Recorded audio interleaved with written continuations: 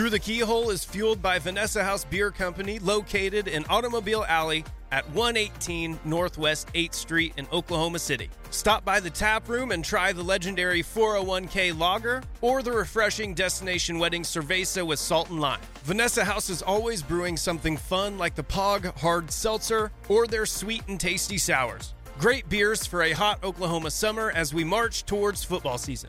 Stop by the Vanessa House Tap Room at 118 Northwest 8th Street in Oklahoma City for good drinks and family-friendly good times. Kids and pets are welcome. Yes, I mentioned kids and pets in the same sentence. Vanessa House Beer Company, the best beer in Oklahoma City. Please drink responsibly.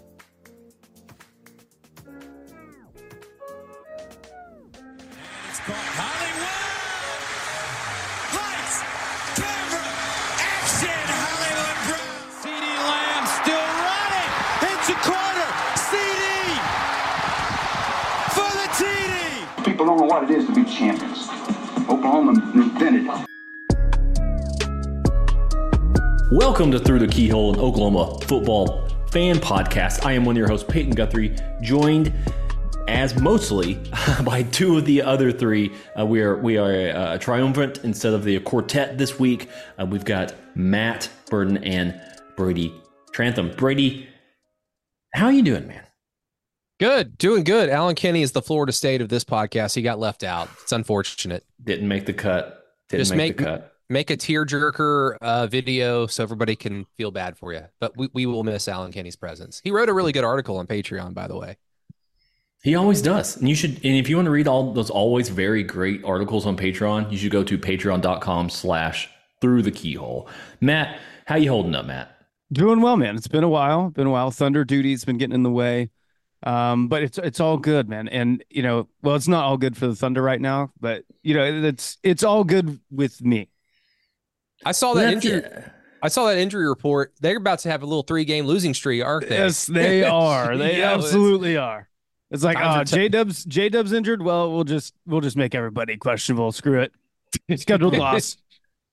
What do you mean? You've got the first sure MVP and the first sure rookie of the year on the team. What are you talking about? Hands down, no doubt whatsoever. No. He's not going to be rookie of the year, I don't think, and he's not going to be MVP. Well, unless Joel Embiid misses like 8 more games or something like that. Then you might be seeing Shea. Wait, Joel Embiid is still in play for the rookie of the year at this point?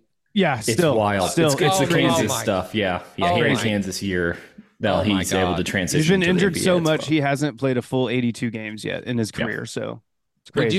We do need to bring a Senate our little group chat conversation into the podcast real quick. I do find this very interesting that Spurs fans, the bastion of the beautiful game, of how everything is all about the team, blah, blah, blah, blah, blah, are now all of a sudden saying, the Rookie of the Year award isn't a team award. So clearly it goes to the French guy. No, it never was. Who says this? Chet Holmgren had 7 blocks and 22 points the other night. Product of a system. Because he's got good players around him, dude. I know. That's also very true.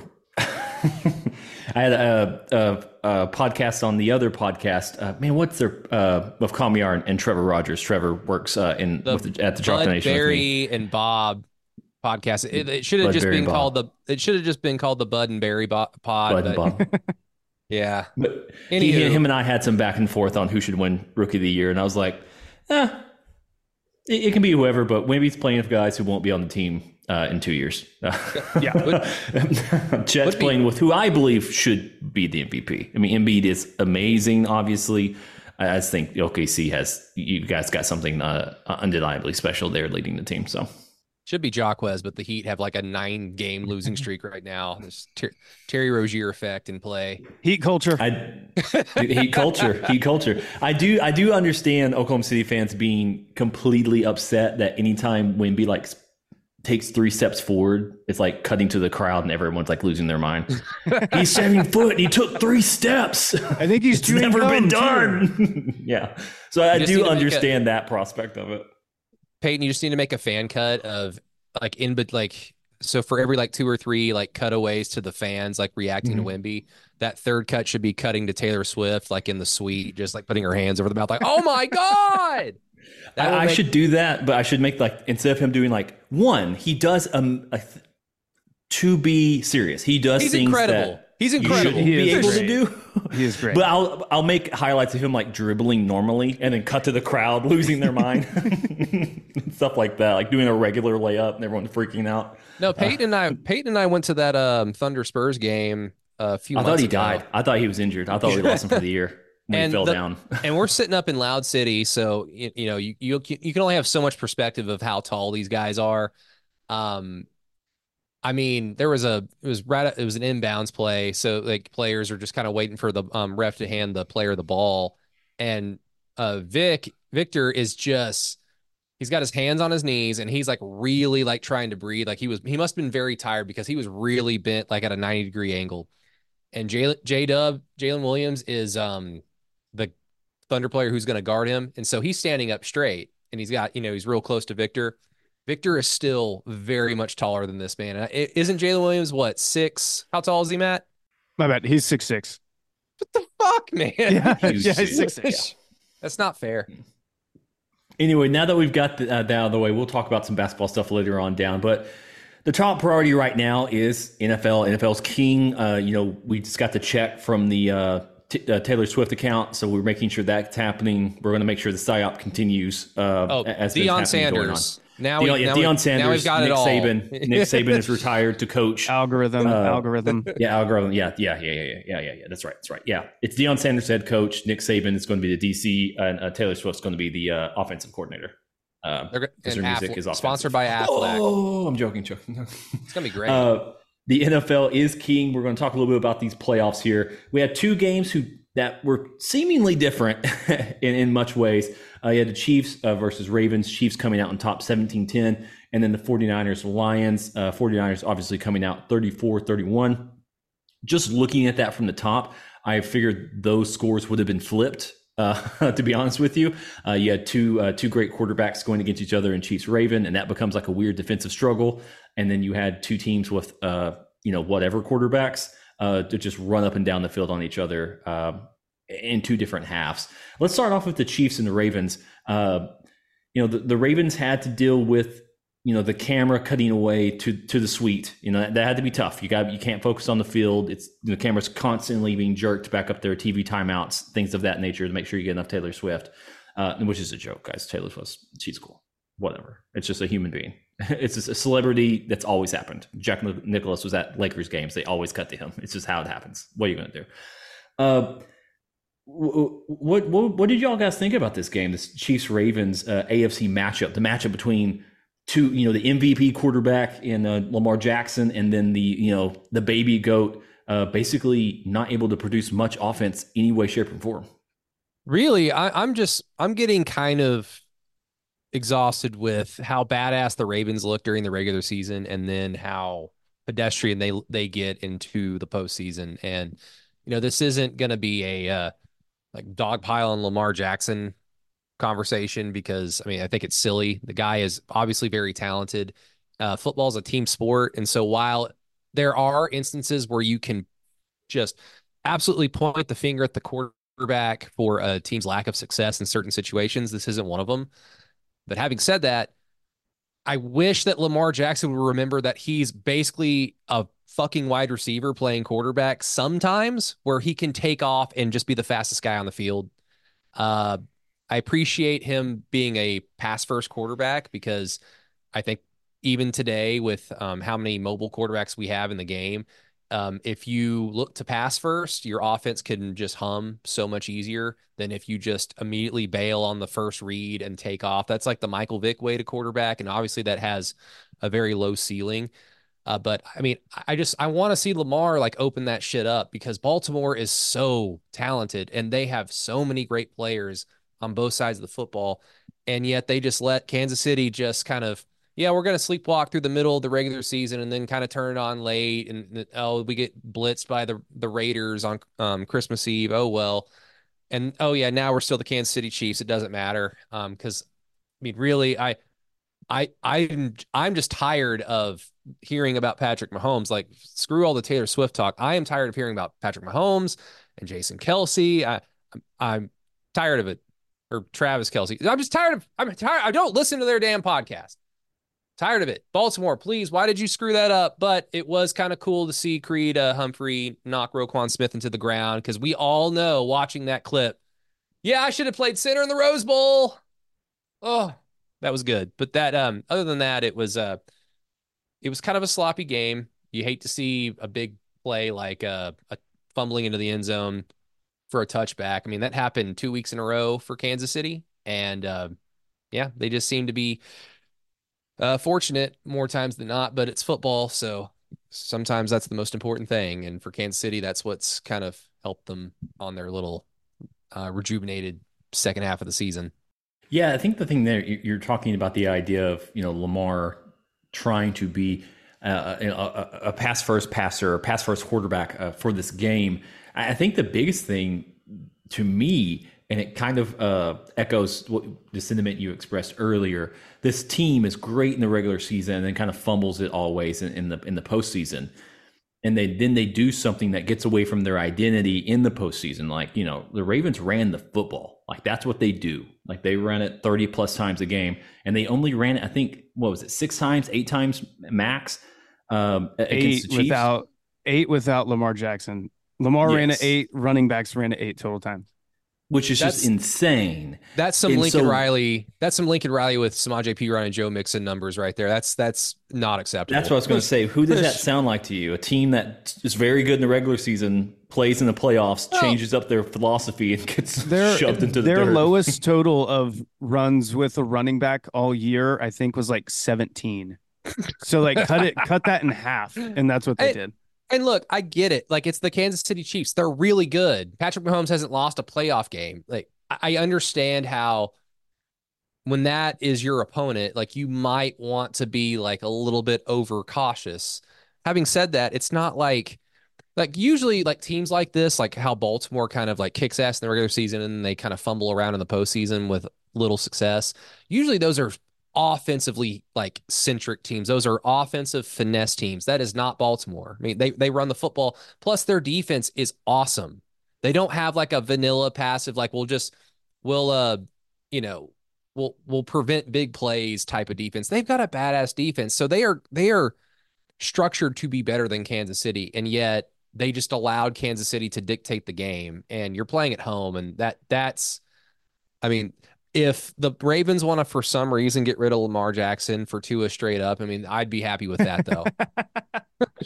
The thing I love about the Chiefs, and especially this time of year, I feel like Andy Reid does such a great job of controlling the clock too. Like, just like, hey, we're gonna get the ball back, and if we go score, you're not gonna see the ball for like 9 minutes of game time. Like, it just like he's putting a premium on all of your offensive possessions. Like, you better not turn it over, because you're not getting this ball back for a long ass time. And even if we don't score, we're going to take 6 minutes off the clock. Like, he's putting that much more pressure on you. And also the way Pacheco has been playing, has been running the ball. It makes it that much easier for them, because I mean, Patrick Mahomes is starting off 2nd and 4, 2nd and 5. And like, that's 2nd and 3. Like, he's just in all these just advantageous spots in 2nd and 3rd down, that you can't give, an offense that talented that many opportunities.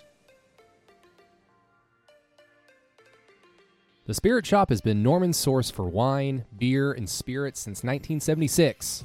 We feature the biggest selection and best prices in town. Thousands of different wines, beers, spirits, and more. Live in Norman? We deliver all over town, every day, usually in under an hour. Let us bring the party to you. Go to our website and order online at www.thespiritshop.org, or give us a call at 405-321-3100. That's 405-321-3100. In from out of town for the game? Come see us at the corner of Main and Berry, just 2 miles east of I-35. Take the Main Street exit and browse thousands of fine wines and hard-to-find bourbon in store. And even then, like I said, it was still 17-10. If the Ravens probably just stick to their ball game, they probably could eke that out. Instead they didn't adjust. They stayed there, and they end up losing again. Lamar now has this thing where I believe he has not won a playoff game yet. I believe That doesn't mean he never will. I mean, I think if you look at Peyton Manning's first 4 playoff games, he also didn't win one, I believe, something of that nature. But I'm also the same guy who used to say, but Peyton Manning also threw more interceptions than Baker Mayfield's first 2 years. So it's like sometimes maybe hold off on comparing all-time greats versus people who are playing currently, even though it does seem like Lamar will be now a multi-time MVP winner in the NFL. So a great player. But a team that did make adjustments, your San Francisco 49ers, puts away the choking dogs that are the Detroit Lions, coming back to win 34-31 with Dan Campbell, right? What's his head coach? Lions head coach Dan Campbell making some insanely boneheaded decisions, in my personal opinion. I understand he may have been on the right side of the math, but it does seem to turn out, I saw it on Twitter, the host of Slow News Day, if you guys don't watch that, you should. He's very funny. Sports writer guy, cannot remember his name for the life of me, said he had interviewed Dan Campbell, and Dan Campbell apparently doesn't use analytics. He just goes by his gut. And his gut tells him to go for 4th downs a lot. So it's kind of strange there's an analytics discussion happening, or the discourse is happening about this, when the head coach who did it also doesn't follow analytics. He just goes by his gut and coaches by vibes at that point in time. But a massive turnaround in this game. Kind of felt like, if we're going to keep putting the OU perspective on here, what was that? The Clemson game where OU kind of like looked like they're in control, or I guess the dreaded Rose Bowl. OU was fully in control and then just couldn't do anything in the second half to kind of get past them as the Lions watched the lead disappear. And then a head coach makes some very questionable decisions down the line. Matt, what do you think about this one? This one was a much more exciting game. More things were happening. And much more of these decisions came down to like a microcosm of 2 quarterbacks in a mid-off. Yeah. Man, I can't believe we're here with Brock Purdy playing in a Super Bowl, to be honest. That's like my main takeaway. I just still can't believe it. I still like just reading Twitter. You still don't know if this guy is actually good at football or not. Like it's still up and down on Twitter. But this one, man, the stretch in the third quarter from, I think there's like 7 minutes left till about 2 minutes left, where, I mean, San Francisco scores twice. The Lions drop an interception that pops off a dude's helmet and gets caught by Brandon Ayuk down at the 5-yard line. Like, I mean, it was that little stretch right there. They go for it on 4th down in the third quarter, and I think that one was a good call. I don't know if I really agree with the fourth quarter one to like tie the game up. I probably would have tried to just tie the game up there on that one, but that one, you're trying to get something going, and it hits the dude's right in the hands, and he just drops it. It's a complete and utter drop that hits him right in the hands. I mean, what can you do there? I mean, that you call up a good play, you execute it, and then guy just literally panhands it and drops it. And then they're trying to claw their way back in, get a defensive stop, and you have Brock Purdy sacked. It would have been like 2nd and 18, like on San Francisco's own like 10-yard line, and he slips through, doesn't get the sack, and completes it for a 1st down, and they keep driving. They keep alive. It just a ton of missed opportunities for the Lions, man. I know that they're sick about that, but I do think this is probably the 2 best teams, and I don't want to live in a world where Brock Purdy beats Patrick Mahomes for a Super Bowl. I think the thing that struck me the most watching that Lions game, or seeing some of those decisions play out, you mentioned the 4th quarter one. Yeah, I think it's fine to go for it or not go for it. I'm not either here nor there. You can say you have a philosophy, we're going to stick to that philosophy. But then learning his philosophy is basically, it's how I feel in the moment. That's not a philosophy at that point in time. But I think the issue with the 4th down late in the game was that they ran it on 3rd down. They wasted like 45 seconds, had to call a timeout, and then went. It's like, that was the main plan. That was the main one. The running the ball. What are you doing? Yeah, like if you're going to run, fine, but just have the next play right then. You're not going to. I don't know. It's like the chances of converting that on the 3rd down with a run were probably low. You need to have something already there. I'm fine with running it as long as you just go immediately right into the next play. Instead, they stumbled around and messed around and didn't quite know anything. So this doesn't seem like a Brandon Stanley situation at the Rams where he was literally just chasing the numbers every single time. He said, the numbers say, this is a guy who's like, my football gut says we got to go for it, without for that. Now his gut's usually on the side of the numbers, but that's the part that kind of just worries me a little bit. Potentially long terms for him. What if his gut is just telling him that, if we're going to win this game, like we have to just pull it out of our ass because San Francisco has all this momentum. And like, that's always my thing with analytics. I love analytics because they are useful. They are a tool. And when you're trying to think about football plays in general, in certain situations, it's nice to have that guide or that reference to understand, like, what does the math suggest puts us in the best position to play. But it doesn't really quantify like momentum when you have one team, the Detroit Lions, who kicked ass in the first half and it looked like they were just going to run out of the park with the win.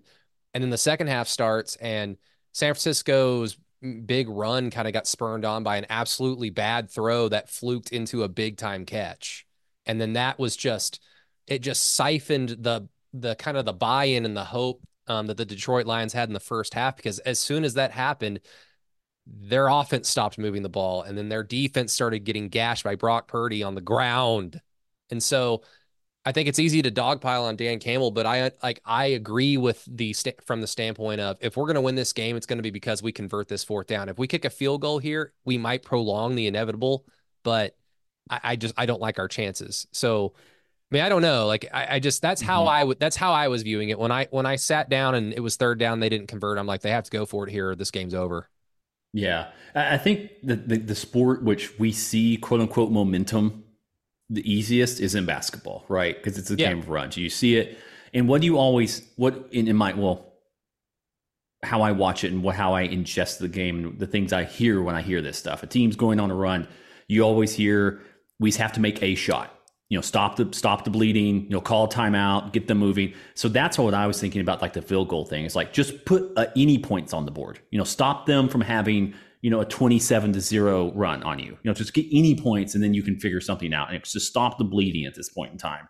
And that's how it usually happens in basketball. You kind of stabilizes for a little bit and then there's another run, but it's usually just just try to get something. So you can start counterbalancing some of that stuff. And I know that might be like an old school way of thinking about football. You're kicking, you're punting, you're playing for field position. And, if I'm playing against, Pat Mahomes, I don't want to play that game. I want to play, they're punching me, so I need to punch them as hard as I can as well. One of us is going to get knocked out. But if I'm playing against Brock Purdy, I can be a little okay of being like, hey, just punt it or just go for the field goal. There's a chance he just does something insanely stupid. They're equal opportunity, for him to do something stupid as to do something great. He's, it's not like a Pat Mahomes thing where it's like, 90-95% chance he's going to do something great. I would do the math from that perspective, understanding the context of the players you're playing. But I don't know. It's just such a tale of two quarters on that side. And also, Shanahan's able to win a game when he was trailing, I believe, for the first time in his head coaching history. That part is just kind of wild. I think if I have that right, it was something like either he had never won a game in which he had trailed, or it was something like 1-50 or something like trailing in the fourth quarter. Trailing period at any point in the game. Damn, he's had awesome teams for the majority. Well, yeah, but his offense is mainly like timing-based passing with a ton of running. So the moment you get behind, that offense doesn't quite have the juice. It's great when you're in front because you just keep running the football. But it's not really built to come back, I guess. I'm not for sure, but it's something. It's like at any point in time, he's like 3-36 or some bullshit like that. The Dolphins have that same problem, and Mike McDaniel is from that Shanahan tree. I think most of it has to do with Tua. He's just a front runner, but let me just segue out of my Dolphins hate to Brock Purdy. Kind of the thing that I was complaining about with Lamar Jackson of like, dude, if the play ain't working, like, remember that you are one of the most gifted athletes on the planet. Like, go utilize that. Brock Purdy is not one of the most gifted athletes on the planet by any stretch of the imagination, but he's athletic enough and he utilized what he had, and he more than helped his team win a game. Now, I don't believe in Brock Purdy in that he is some top 5, top 8, top 10 quarterback. I think he's in a awesome situation. I think kind of like I hate to compare him to Draymond Green, but if Draymond Green had began his career anywhere else, we would not know who he was. We would not know his name. He would just be kind of this goofball that got in trouble a handful of times before he bounced out of the league, because his what he brings to the table was only best utilized because he played with Steph Curry, Klay Thompson, and those Golden State Warriors. Like, he could be himself on that team and that team alone. Brock Purdy is kind of like that. He can utilize his skill sets on this team because they've got a really good defense. They've got awesome skill position players. They got a versatile array of skill position players. They don't just have like 2 fast guys like the Dolphins have. They've got an all-purpose guy in Deebo Samuel. Ayuk is a great receiver that can stretch the field. Christian McCaffrey is incredible out of the backfield. And so when you have all that diverse talent on the field at the same time, it's really easy to forget that Brock Purdy can pick up a first down with his feet. And the 49ers needed every single yard that he rushed for, and he made it happen. And, it's just like when you have quarterbacks that can run, that aren't necessarily known as running quarterbacks, I just always want to pull my hair out of like, why are you standing in the pocket for 3 or 4 seconds, taking a sack or forcing the ball into a tight window in front of the sticks when you need a first down? Dude, just run forward, go pick it up. I guess sometimes we just make the game a little bit harder than it actually is. I know Kelly Gregg says that a lot on the franchise, but that to me was a really, really good performance by Brock Purdy. It was a performance that kind of shut up a lot of people, including myself, because I was yelling at Lamar for not doing it. And I've always kind of pegged Brock Purdy as just he's completely and utterly a system guy. You put any other quarterback on that team, coached by Shanahan, he's going to bring out the best in them. He at least proved to me that, if it's a tight game in the Super Bowl and Brock Purdy has the ball, like, it's by no means over. It's by no means, he's going to choke. It's just, like we saw him do this. Maybe he can do it again. So I guess the Brock Purdy legacy and question of how good Brock Purdy actually is, I guess, continues to this day. So kudos to him. And now we get to see the Kansas City Chiefs take on the San Francisco 49ers.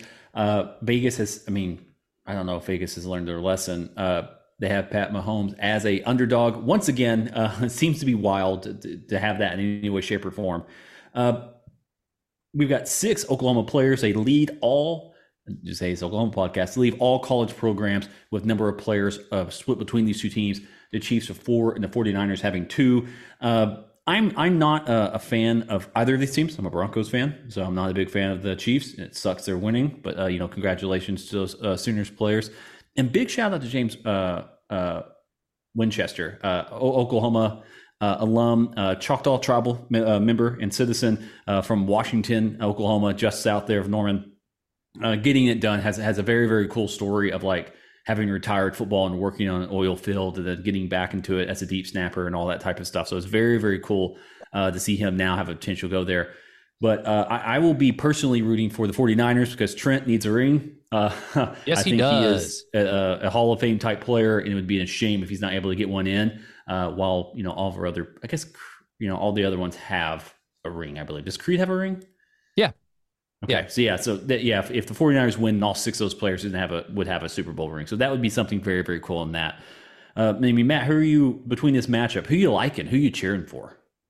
Again, I kind of tipped my pick earlier because I don't want to live in a world where Brock Purdy beats Pat Mahomes for a Super Bowl. So, I think I'm going to go with the Chiefs. And I've, on our show, I have made the mistake of betting against Patrick Mahomes twice already. So I don't think I'm going to make that mistake again. But it was one of those, I was following like my heart and not my head. My head was like, yeah, take the Chiefs as underdogs always in the playoffs.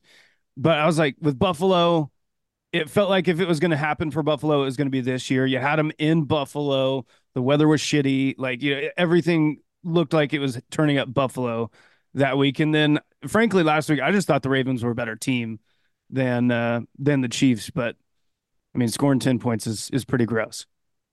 So I don't know. I think I'd go with the Chiefs. It would be really cool to see what Braden Willis and Trent Williams get a ring. So have the leftover Big 12 schools fans made a fancy little graphic about how, well, you might have the most players in the Super Bowl, but the two quarterbacks are from two leftover Big 12 schools. I'm sure. So, I haven't yet, but I'm sure there will be. I think that's why they're the fourth best conference in the country, or the third. I don't know how many conferences there are anymore. Nobody. And knows. Travis Kelce's Cincinnati. Okay, so you better believe that graphic's going out to you.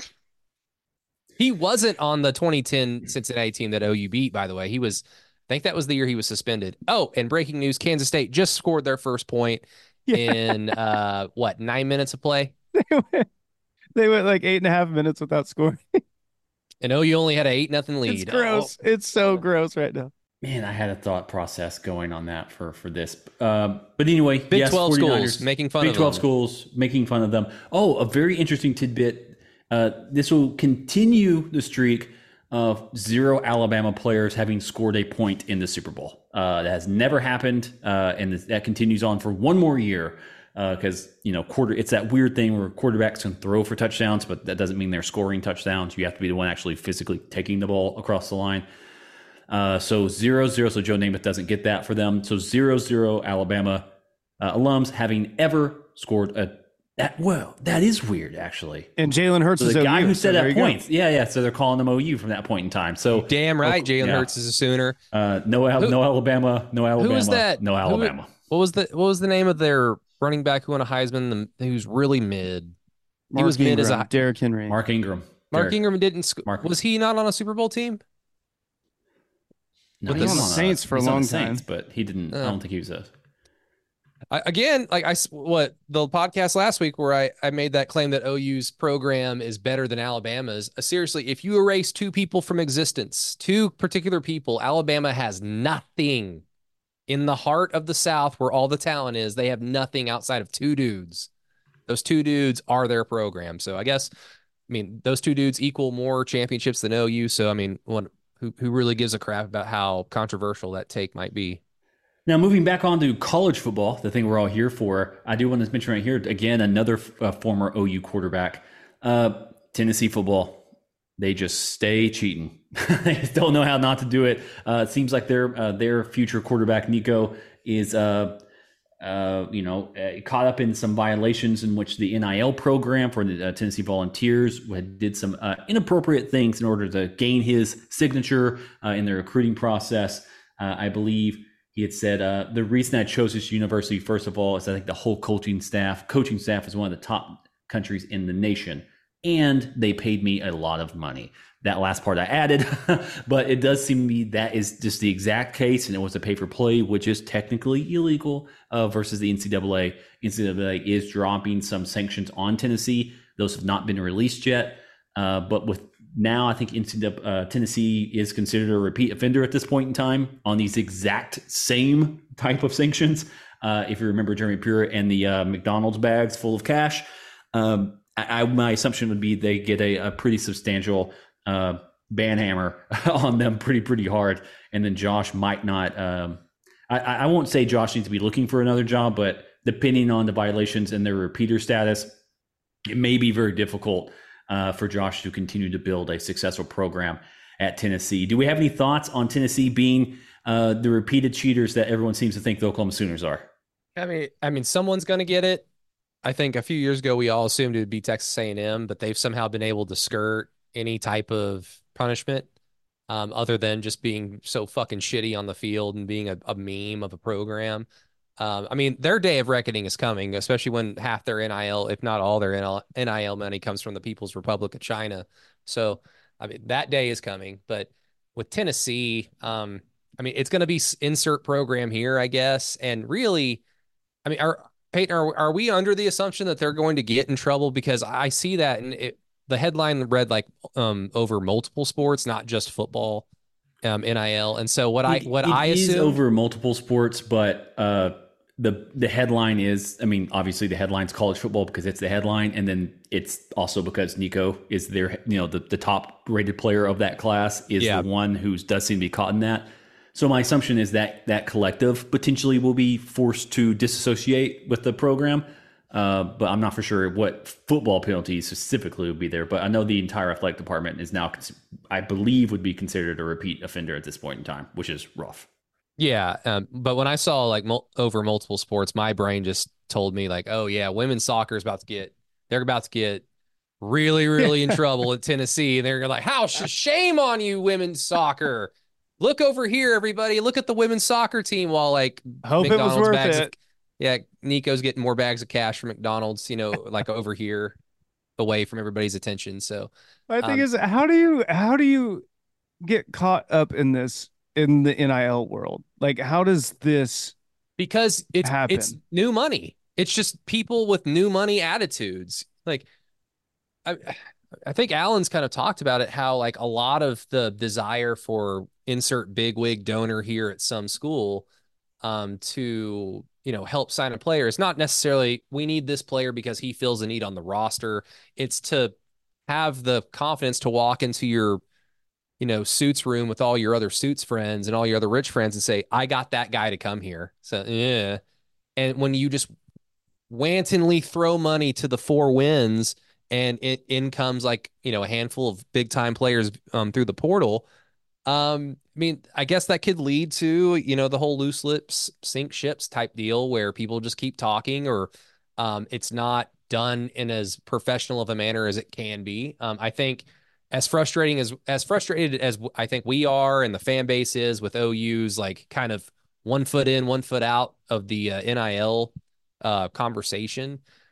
I'm at least happy that OU appears to be doing it in a rather buttoned up professional way so that this kind of thing doesn't happen in the future, whether or not this becomes official in terms of NIL. We talked about this last week, so go listen to that one if you haven't. But yeah, like it's going to happen to programs like SMU got the death penalty because SMU, you have never been good and all of a sudden you are, and you are just kind of throwing it in everyone's face why you're good. So this is why you're going to get punished. And Texas and OU, who have been good forever, but they don't really yell about it as much as you have. That's why they're able to continue it. So just, cheat with class. It's that simple.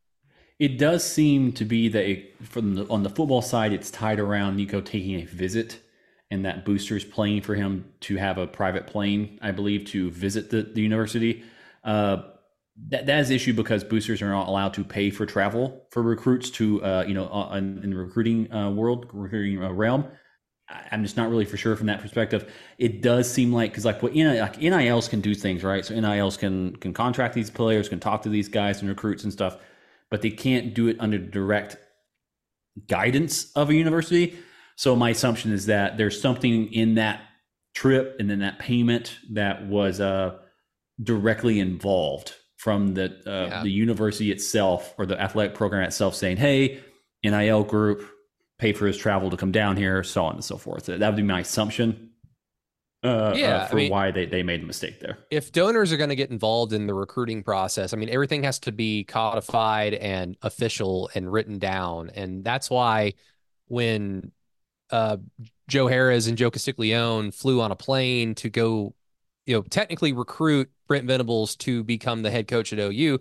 That's why they were able to use Tim Headington's private plane to fly down there, because they're trying to hire a professional. They're not trying to entice an 17 or 18-year-old to come play football at their university. So, that's the true difference, is just that all the Brent Venables thing, that is official and everything's documented. Whereas recruiting is, you're a donor and you can be like inside the program, quote unquote, you can know things, but you're not really supposed to understand the intricacies of who we're recruiting and why we're recruiting them and who we're recruiting against. So that's why you're not able to, I guess, use your bigwig donors. Yeah, that's the issue there. And if you guys have any, listeners here our key holders or supporters listening to this, I will have Jason Belzer on later this week on the Through the Keyhole on our Patreon page to talk about Crimson and Cream Collective, some ins and outs, some financial situations, things of that nature. He's going to be able to give us a pretty open book. The last 2 times he's been on the podcast, he's been very open about Oklahoma's NIL collective. and the efforts in which the Oklahoma fan base and Oklahoma program is making towards, building up the war chest and being able to actively, recruit players or keep their players in-house and things of that nature. So if you're an Oklahoma fan and you're somewhat, struggling or, coming to a frustration with this NIL world and maybe OU's lack of engagement in that, keep tuned for this Friday. We'll have a podcast out with Jason Belzer to answer some questions. I have some questions for some fans. So if you have any questions you'd like me to ask Jason, please email us at keyholesports@gmail.com, and I'll try to add it to the list of things we'll be asking him when it comes to Oklahoma and its, continued struggle, ? In the NIL world from that point in time. Also, what else we got going here? Just look at the thing, look at the program. I'm not on the right Discord. You're on multiple Discords? I'm on multiple Discords. Oklahoma, talking about the portal. We're going to run right through that, Brady. You're not catching me off guard. I'm like at a debate club right now. Just talk louder and faster. Oklahoma lands the Washington offensive lineman in the portal. I was told it was virtually, physically, literally impossible for Oklahoma to get an offensive lineman in the portal. Is able to do so. One of the brothers, there is rumor that the other brother will potentially try to heal up and also portal out, in the spring. So that would go a long way for bolstering Oklahoma's offensive line depth. Brady, you mentioned it in the one and only Discord I'm on. Bill Bedenbaugh cannot be blamed for the current state of the offensive line, but he is currently addressing that state of offensive line. Does this tweak does this perk your ears, anything of that nature, seeing this offensive lineman transfer in now, getting them from the portal? I mean, does it kind of help you? Because I think you and me both have been somewhat frustrated in this portal game, the NIL game. This does seem to be OU leaning into that and going and getting a player of need. Yeah, I mean, they need bodies on the offensive line. They need depth because that is something that they don't have. So they're addressing that problem by virtue of just bringing in guys via the portal to increase the amount of players that they will have on their two deep. Once you get to spring, then hopefully you have players be healthy in the summer and the fall camp, and then you have a good amount of players on your two deep for actual football in 2024.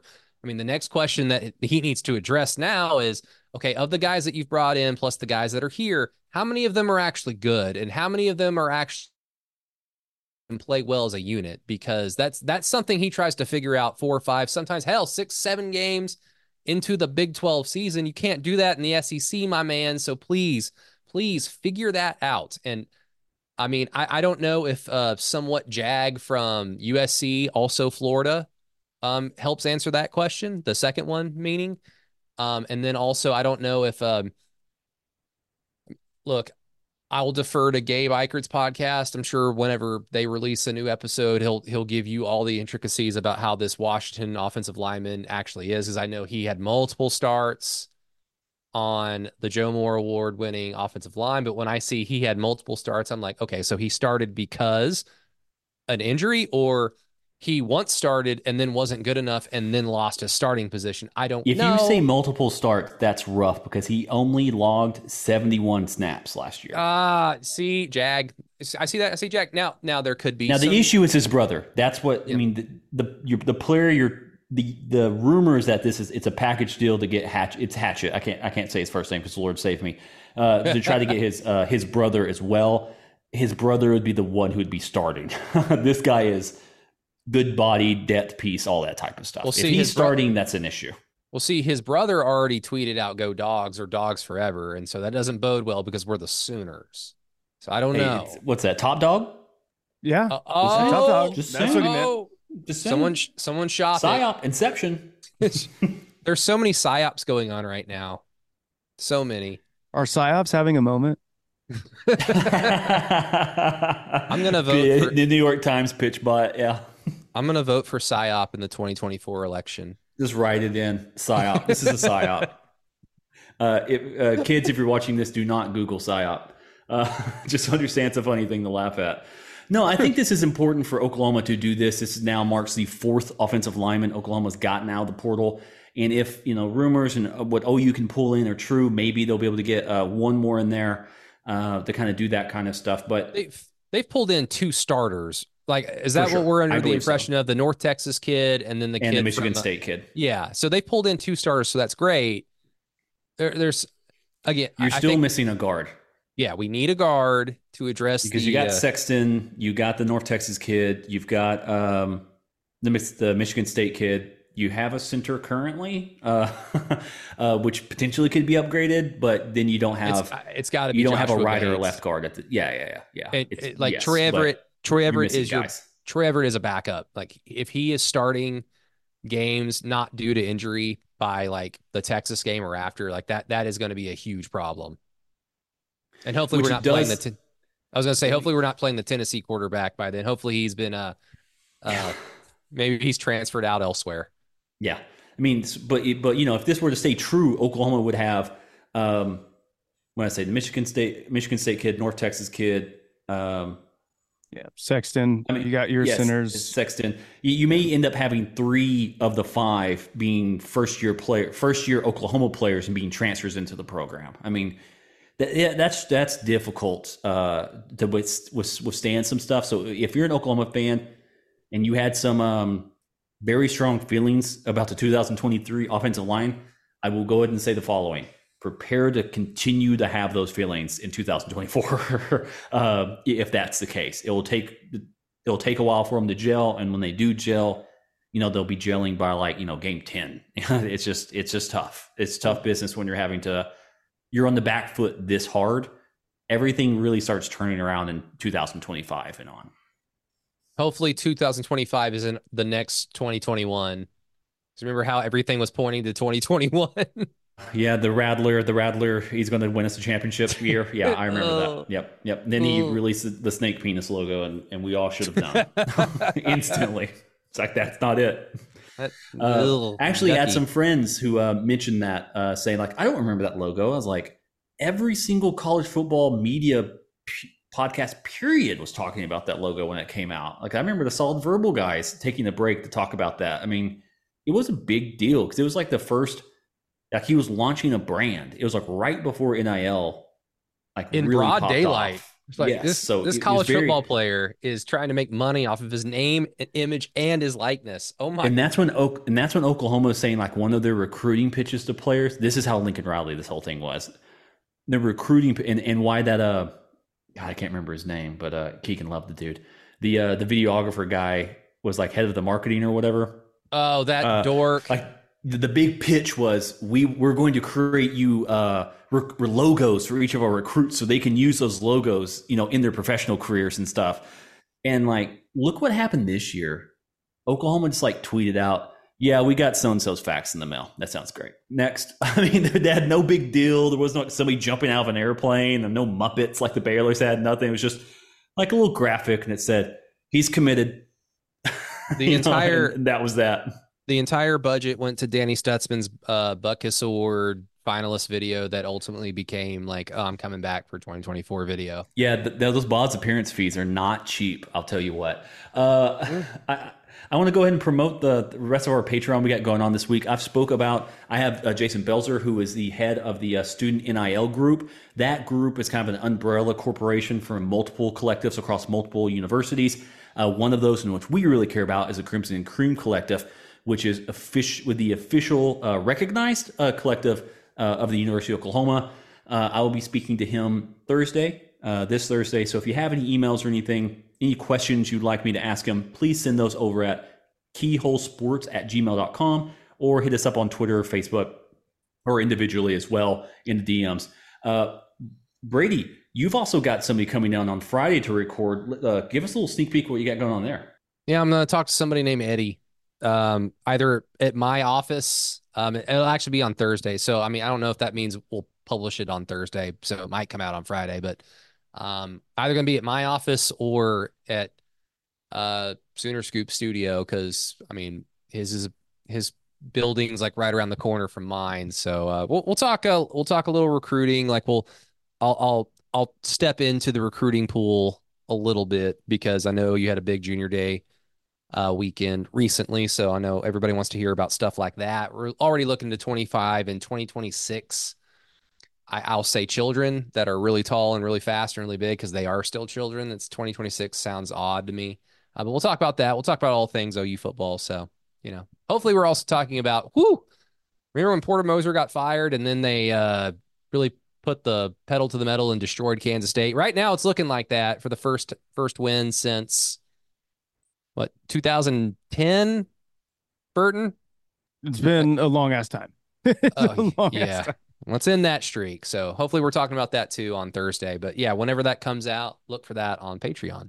And then Alan has a Carter Bryant on. My assumption is it is not the creator of the Bratz toy line, but it's a different person. I'm not able to get that bio, but it does seem we will have 3 Patreon episodes coming out in the next calendar week to really kind of give everyone an insider look about college football in its entirety. We're trying to pull in some other people as well to talk about the ongoing stuff happening in Congress. I'm trying to reach out to some of the people who actually spoke in front of Congress about the NIL stuff and about the transfer portal stuff as well, that kind of really speak to not only just Oklahoma and Oklahoma football, just about the sport and where it's headed in general. Because like the Guardians of the Galaxy line, what dumb idiot would care about the galaxy? Well, me, the dumb idiot who lives in one. That's sometimes the issue at that point in time, why it's kind of cool to listen to these points and kind of go from that perspective. But that runs us through our show. It's a little short of OU content. We apologize for that. And also, we're getting to the point in time where sports are basically, once the Super Bowl happens, we're a little kind of in a rough spot with just basketball, kind of getting us going from that point in time. But speaking of basketball, Matt Brady, I'm gonna hit mute. Walk me through Oklahoma basketball. What's happening right now? I mean, should we be panicking? I mean, not the game that's happening right now. They do seem to be doing decently on the defensive end, but where's the pulse for this team as of this point in time? Well, Matt, I think how we can segue from football to basketball really easily is, hey, OU football fans, just because you don't win in the portal doesn't mean it's the end of the world, because you could win in the portal in basketball, apparently. And then once the season starts, you're like, okay, so 2 or 3 of these guys are just not prepared for this level of play or this conference, because the Big 12 is a gauntlet in basketball. Because I mean, the last few months, I think we would all agree that, yeah, OU addressed all their needs. Maybe they need some more size, but they addressed so many needs on this roster for Porter Moser's 3rd season.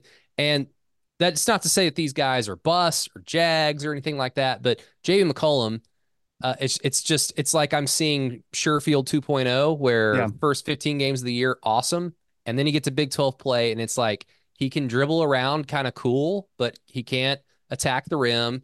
He can't get a shot off consistently. He can't hit a shot consistently. And so when your primary like ball handler / playmaker is that inconsistent, it's just going to trickle down. So just because you can't get every guy out of the portal that you want in football doesn't mean it's the end of the world, because the opposite applies too. Right. And a little bit different from Grant Sherfield, that it didn't rely on him. It doesn't rely on Javian McCollum having a good game for the Oklahoma to win. Whereas last year it was, okay, is Grant Sherfield hitting? Okay, then they might have a chance to win this one. If he's not, then they got no shot at all.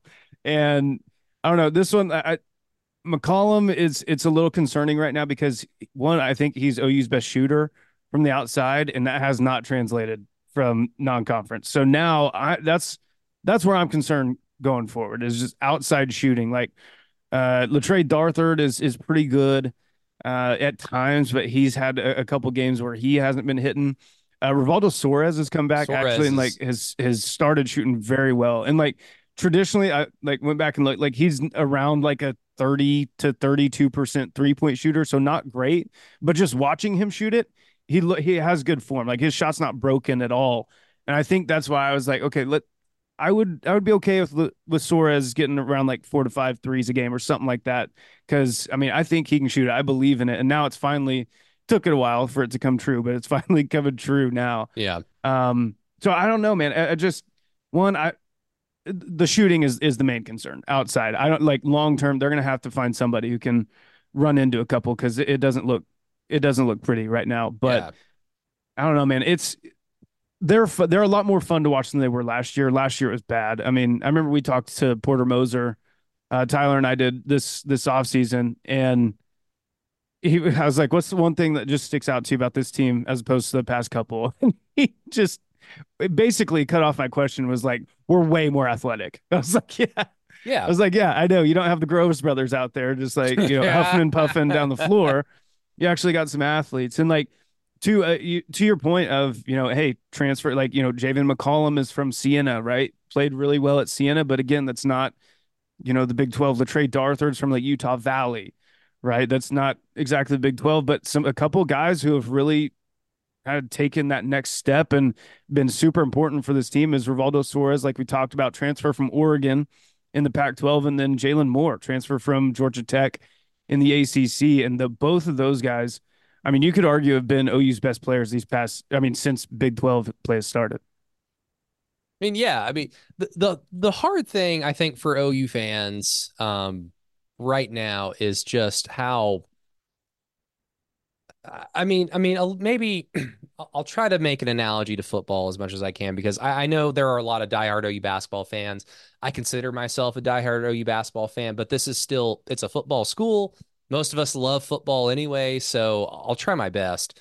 But you know how we all kind of viewed the football team last year going into the season, and then after the first handful of games, like I think we've seen obvious improvement. I like our chances a little bit more projecting further into the season than I did maybe in the preseason. But Texas is probably still going to be a loss. There's going to be another loss down the road. So, I mean, 10 games is still very much on the table. If they reach that, that's a great year two under Brent.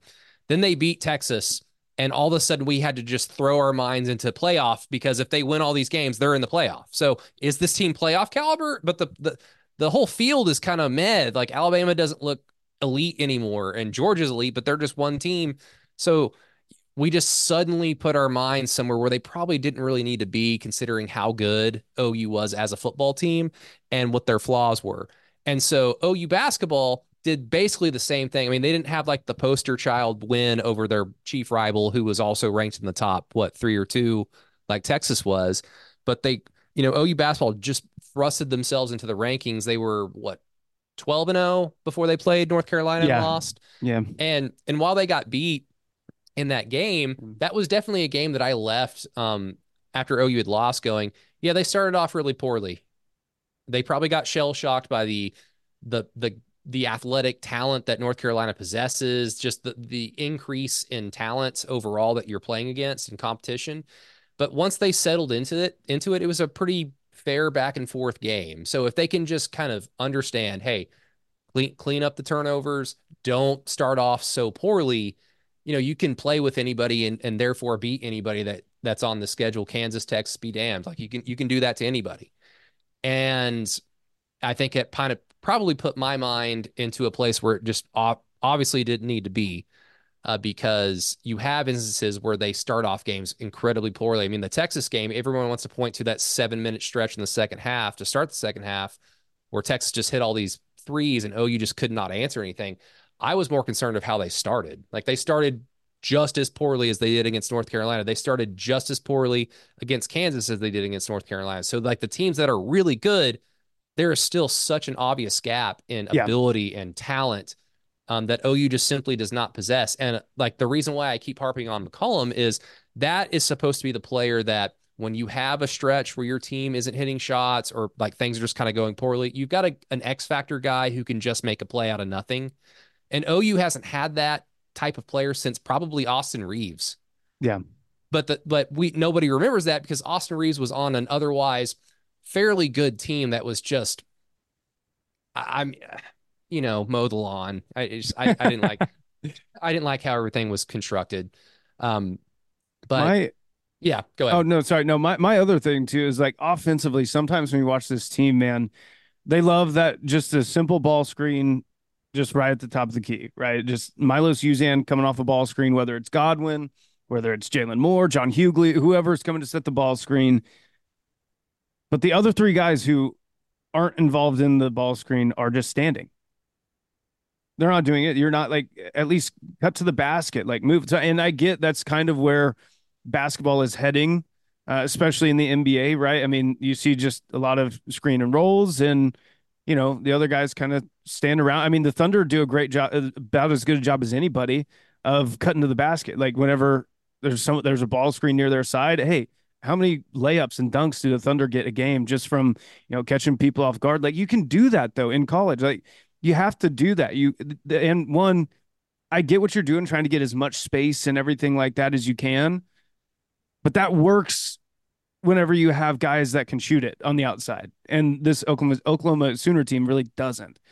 Like, you're having Otega Oweh out there, and they're going to be like, hey, yeah, if Otega Oweh shoots a three, that I will consider that a win on defense. Like, if it goes in or not, like, we're considering that a win rather than a layup or a dunk from somebody else. So, Yeah. I don't know. They need to get some more movement on offense. They've been a little better the past two games.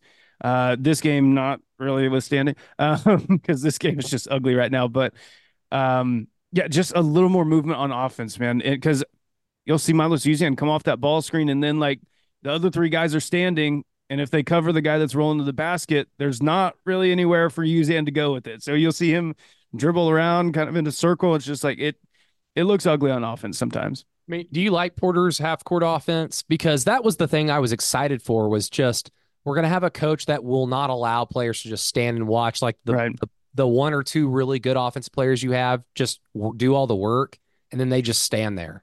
And I know that that's impossible on every play because players have to take a breath. You're tired, you're constantly running. So I understand, but it's like the consistency of it happening to me has been kind of surprising, but at the same time, they're also going through a tough stretch, and human beings are human beings. But like after the Texas loss and the Texas Tech collapse, I saw a handful of people whose OU basketball opinions I respect kind of share their displeasure about Porter Moser and even say things like, I think it's time to like go in a different direction. I'm not there yet. Having said that, I am obviously rooting for Porter Moser, and I want him to do well, so maybe that has a lot more to do with it. But I just don't think we've seen enough bad, because this team has definitely improved from last year, the first 2 years. It's certainly trending in a good direction. And while the SEC isn't like a cakewalk in basketball, it's not the Big 12. So OU's going to have a little bit of an easier path every single game. Not every other game, because like those environments are really tough. There are some good teams in the SEC, but it's not the Big 12. And so that to me is what I'm just like, just get to the SEC, get 2 years into the SEC, and then we can have that conversation, unless it's truly nosedived. Yeah, I will say one thing. Like you said, I'm not ready to move on yet. And from all that perspective, I think he's still a good coach, but just make some free throws. I mean, to me, that is a coaching thing. I mean, you can believe like, hey, we don't have enough 3-point shooters and so on and so forth, but they've just suddenly I don't know, run them through a bunch of, they just can't make them anymore. They're shitty That's a tonight, repetition too. thing. They started off 1 for 7 from the free throw line tonight. It's in their head. Yeah. And it's not like Porter Moser didn't like practice free throws after the Texas game or even before. It's like guys who make shots at the free throw line are missing them. And that's when you're just like, there's nothing you can do. It's in their head. It's in the script at that point. Like the bad guy's going to win in this scene. There's nothing you can do about it. You're just going to have to sit there and boo and take it. To answer your previous question, I don't love what Porter does offensively, because there's what I talked about there. It just gets so stagnant, and like that stuff can work, and it can, like, that can definitely work. But I mean, and there's a reason why the NBA guys do that, is because they're the best players in the world, right? Like they can make it simple, and you can give those guys a ton of freedom, right? You don't see NBA coaches going down and running, calling set plays every single time. No, because those guys are so good at basketball. Like, they have that that sort of creative freedom that you want them to have to go make plays. And that's just not where some of the college game is. Like, I mean, there's not that many guys that are going to go to the NBA every single year. There are not that many guys. Like, I get trying to run that offense and do that, but you got to have shooters on the outside, which this Oklahoma team really doesn't have, outside of maybe a couple of guys. And so, I mean, I think you can get a ton more motion out there, whether it's setting a screen on the opposite side, because right now, those guys who are those other three guys who aren't involved in that pick and roll, they're standing, and what are the guys that are guarding them do? They're just standing too. They can go help off, because they know my guy's not moving. He's not cutting to the basket. They're not screening away. They're not doing anything. So I don't love offensively. I do I do like how this team's set up defensively, though. I think they have a ton of upside defensively.